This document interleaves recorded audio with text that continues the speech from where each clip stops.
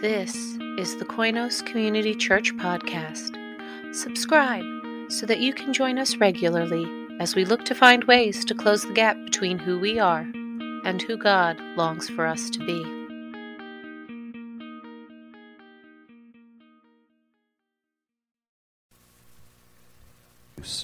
Oh, there it is.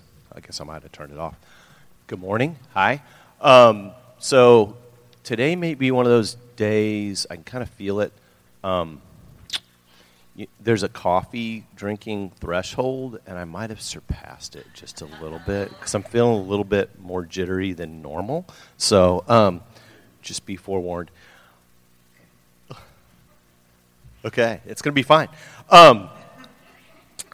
So today we're talking about following. So Jesus said a lot of times, he said, follow me.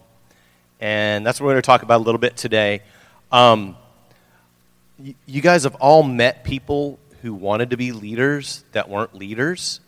In my previous place of employment in Austin, I worked a lot with this one person, and we would travel quite a bit because I was a missions pastor for several years.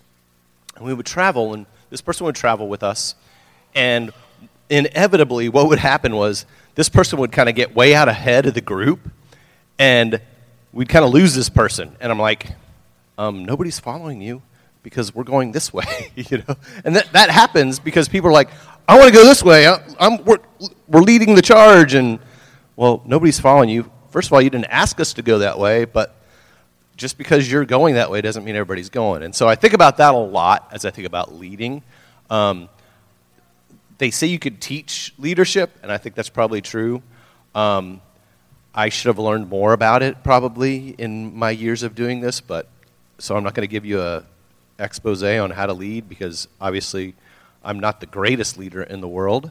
But my ideas and thoughts surround following Jesus first. And so when I think about leadership and I think about following and I think about building something, I think about I want to be pointing people to Jesus. I've been at too many places and too many churches where people were just following whoever was standing on this stage, not this stage specifically, but the stage on Sunday. And that person on that stage oftentimes disappoints. Even if they're a good person, even if they're doing their best, even if they're trying their hardest, they're always going to let you down. And I know that personally from just my own 26 years in ministry that I've let people down. I let people down probably this week. And I'll let people down within the next week or two as well. But that's not always a mark of our leadership.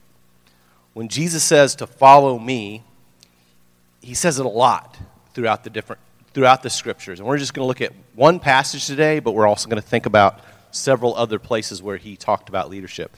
And I'm going to have to look up on the screen for the scripture passage because I can't read this little bitty typing I have here. It says, very truly I tell you, unless a grain of wheat falls into the earth and dies, it remains just a single grain. But if it dies, it bears much fruit. Those who love their life will lose it, and those who hate their life in this world will keep it for eternal life. Whoever serves me must follow me, and where I am, there will my servant also be. Whoever serves me, the Father will honor. That's leadership 101 for Jesus. There was a book written several years ago called Jesus CEO.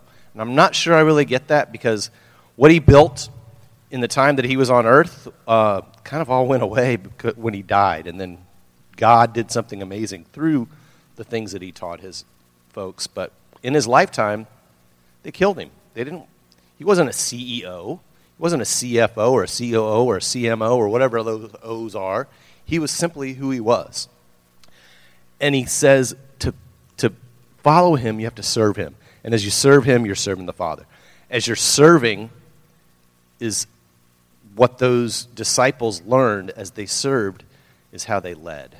See, he tells his disciples that the least of us will be the greatest in the kingdom. And then in the next slide, I want to show a couple of places where he says the disciples left their vocations behind to follow Jesus. They left vocations behind. They oftentimes left family behind, not necessarily like they didn't leave their families, but they went and traveled around when their families weren't with them. So when he asked them to follow them, they gave up a lot to follow after Jesus. And then the next slide says, those Jesus healed often asked if they could follow him.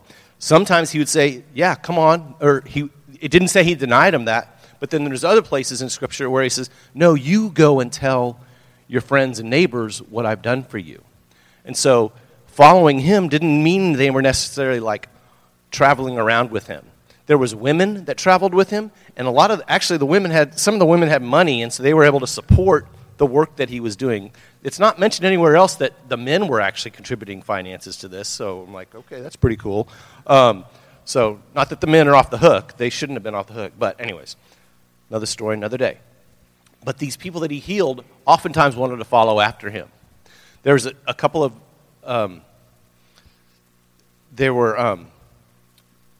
there's one scripture where it even talks about blind people following Jesus and chasing after him. And they're like, I don't know how that's possible other than they just got swept up in the crowds. And so there's all these people that were wanting to follow after Jesus. There's these huge crowds that followed Jesus around. He'd go from one place to another. That's the next slide. Excuse me. He would go from one place to the other. Sometimes it was almost like he was trying to hide from these crowds. There was one time when he fed 5,000 people, and he sensed that they wanted to come and make him their king. And Herod wouldn't have liked that, and neither would any of the Romans. But they were going to make him king, and he kind of went off and disappeared, right? And so the huge crowd wasn't important for him as for his followers. They followed him up to a point, and then when things got difficult and hard, they left him. They didn't follow. There's a scripture passage also that's in John that talks about Jesus saying some difficult things, and he's being questioned by some of the religious authorities. And those authorities are kind of saying, well, we're Abraham's son, you're the devil's son. And they are kind of having this back and forth. And Jesus talks about how he wants them, he'll use these metaphors and this hyperbole, and he gets misunderstood pretty often. And he talks about them eating his flesh and drinking his blood. And at that point, it says most of his disciples just kind of went away. And then Peter comes up to Jesus. And then Jesus says to his disciples, are you going to go someplace too? And his disciples are like, Peter was like, where else would we go? You have the words of eternal life. And so some of them get it. Some of them continue to follow. Even when they don't understand, even when things get difficult, even when things are kind of out of sorts for them, they continue to follow. And then, next slide. Some counted the cost and walked away. There's one more. There's plenty of stories. But there's this man that when I was a kid, I don't know what they say in the Bible right now because I didn't look at the heading for that one. But they'll have like a heading above some of the scripture passage, and they call it the rich young ruler. So this wealthy young man comes up to Jesus and says, I want to follow after you. And Jesus says, well, you got to do this, this, and this. You have to follow all these commands and do all this stuff. You know, it's kind of like Jesus maybe testing him. And he's like, well, I've done all these things. I've done them all since I was a young man, since I was a boy. And Jesus said, well, one thing you lack. Sell all your possessions and come follow after me. Now, I want you to know, Jesus doesn't say that to every single person he encounters. But he somehow knows what it is that's holding us back. So he tells this young man, sell all your stuff and come follow me. And the young man pondered it for a minute, and he said, he decided in his heart that he couldn't do that. And he walked away sad. And the disciples, again, come to him and said, well, if a rich person can't be a part of the kingdom, who can? And Jesus goes into an explanation about that. And Peter's like, we've left everything to follow you. And Jesus is like, yeah, you've left everything, and you're going to get the return on that investment through the good works that you're doing and that I will do through you. So there's all kinds of dynamics into following Jesus. Jesus had those 12 disciples. After he died, there was probably several hundred people that still were a part of that movement that he had built. And he didn't do it because he had a big Twitter following. He didn't do it because he was on Facebook. He didn't have any kind of international platform. He was just somebody that people were drawn to because he loved them and he had compassion for them. He showed them a new way of living their lives. So in order to follow me, it says, there's one last episode. Excuse me. There's one last episode I want to share, and I think I've shared it in here before, because it's one of my favorites. Because, it involves Peter. And Peter and I aren't very much alike, because I'm not nearly as brash as that guy, for sure. I kind of say stuff off the cuff, obviously. But Peter and John, this is after Jesus' crucifixion. This is at the end of the Gospel of John. Peter and John and the disciples Peter's like, I'm going to go back and I'm going to go fishing. Because Jesus had died. They hadn't really seen him in a little while. And then Jesus appears on the beach. And they're having some food together. And Peter tells Jesus he's sorry. It's like, I'm sorry I denied you those 3 times. And this is where there's the back and forth, feed my sheep, feed my lambs, feed my sheep, care for my sheep. And Jesus tells Peter that he wants him to continue to follow him. And he says, what about this guy over here? What about John? Because he says something about John not perishing until the kingdom has come or something like that. And Peter's like, well, what about him? You don't worry about John, you do what I tell you to do. And he tells Peter in this passage of John, he says, you're going to go where you don't want to go, you're going to be led where you don't want to be led. And Peter's going to continue to follow even after that. And I think the big thing for us is to say, we don't concern ourselves with how other people are following Jesus. What we have to concern ourselves with, are we following Jesus? Are we looking to Jesus, or are we looking to some other person that's trying to point us to Jesus? And yes, there should be people in our lives that want to point us to Christ. But we have to look first to Jesus in order to learn how to follow after him. Part of what we do as a community of believers is we have something called covenant friendship. We haven't added a whole lot of people in the last few years, and that's okay. But we are adding someone today to our membership, to our covenant friends. And we're excited about that. Pat was Millsaps, and since she's been here, she turned into Zerby because she got married to this guy, Ryan, that's our awesome coffee maker a couple times a month, and also bakes a lot of good stuff. So, but Pat is coming to join us as a covenant friend today. And we want to welcome her in that. Ursula is going to stand with her because Ursula is we sponsor our covenant friends. And covenant friendship for us just really means that people are committed to the mission and the values of not only the church but the denomination. They kind of hold to some of the things that we hold to. And it just at a little different commitment level than maybe just somebody that is kind of checking us out and showing up. So, Pat, why don't you come up here? Ursula, why don't you come up here? I'll pass you the mic. We'll just do this right on the floor here. But Pat, you guys started coming right about this time last year, right? Yeah, come look at people. Come let them see you. You guys go right here. So Pat and Ryan, they showed up the week before. It was almost this weekend last year, and then we were going to have the 4th of July thing at my house, and they asked for the address and showed up. It's like, that's some brave people to meet us one week and then show up at somebody's house. Like, we could have all been serial killers or something. I don't know. So, but anyways, we're glad you guys came and are a part of our community. We're glad you're making this step today. I'm going to have Ursula go first and tell us about Pat, and then we're going to have Pat give us a little bit about her and her story and how she ended up here and why she wants to be a part of be a part of this, us following Jesus together. So when I first met Pat, when they showed up that Sunday, she just has such a beautiful smile. She's so friendly. And as she started coming, she actually sought me out and asked about could she help out with the church and could she greet. And so I was like, of course, we'd be happy to have help. So she started greeting. She's done a fabulous job. Her and Ryan come and get everything set up for the greeting, and that's been really great. As she's been coming to the church, I've been able to speak to different things with her. I think her faith is pretty obvious through the things that she says and the way that she acts. And so I am pleased that I am able to sponsor her. Tell us a little bit about yourself.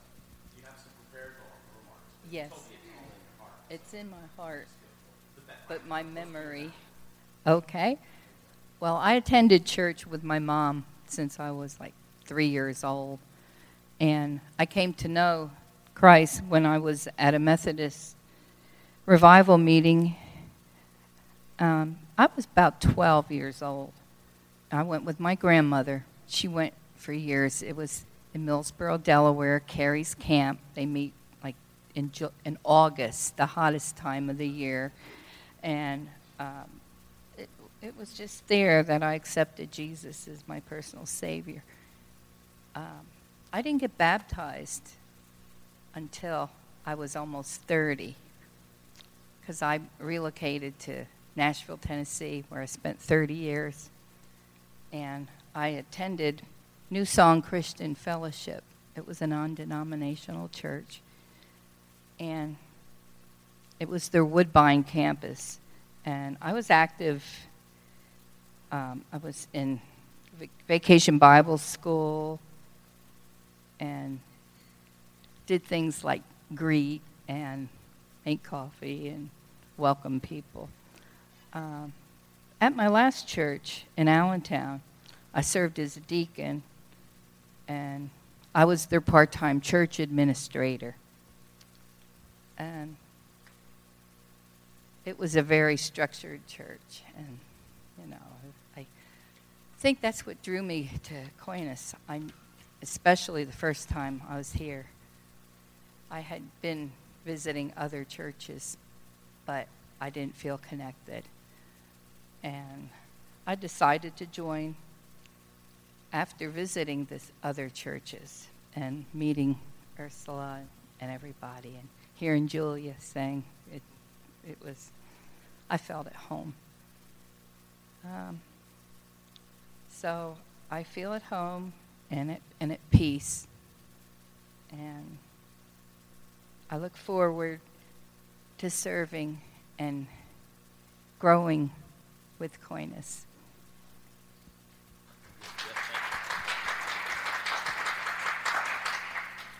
We're gonna pray for Pat. We're gonna pray for Pat and her commitment. Lord Jesus, we thank you for this day. We thank you for Pat Zerby and her commitment and love for you, her love for this body of believers, Lord. I pray that as we continue to grow and to learn about you, Lord, that we will be good followers. We will be folks who would draw others to you through our love, through our compassion, through our service, Lord.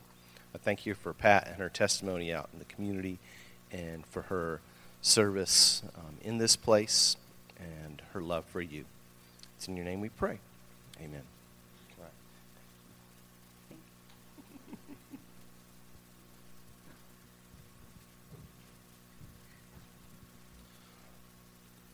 So part of us following Jesus is being a part of a community, right?